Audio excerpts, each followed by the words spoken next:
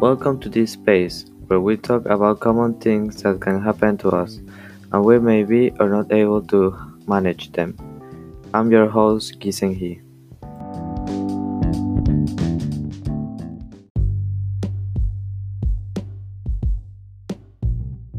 And today's topic is learning how to treat your personal information as you would treat your money. Protect it and don't let it laying around for others to take. Specifically, the ultimate guide to protect your privacy and identity online.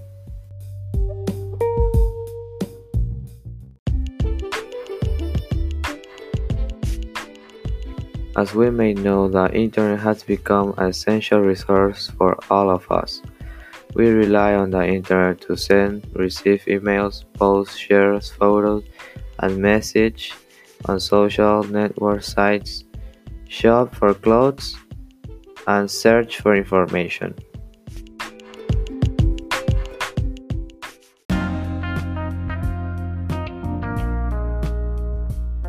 But there are always a bad side, in these bad sides are cybercriminals, hackers that leave us vulnerable to identity theft and invasion to our privacy. So I'll give you some guide in this path, like nightmare.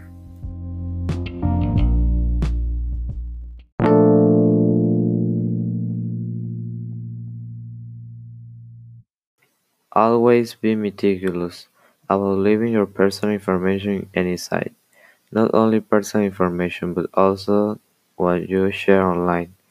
Always check if this site is 100% secure, like making sure that the site uses SSL, which is Security Protocol, that encrypts all your data.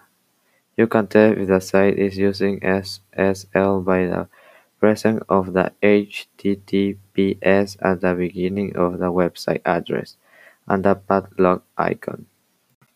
The most common but easiest way to hack something is by passwords.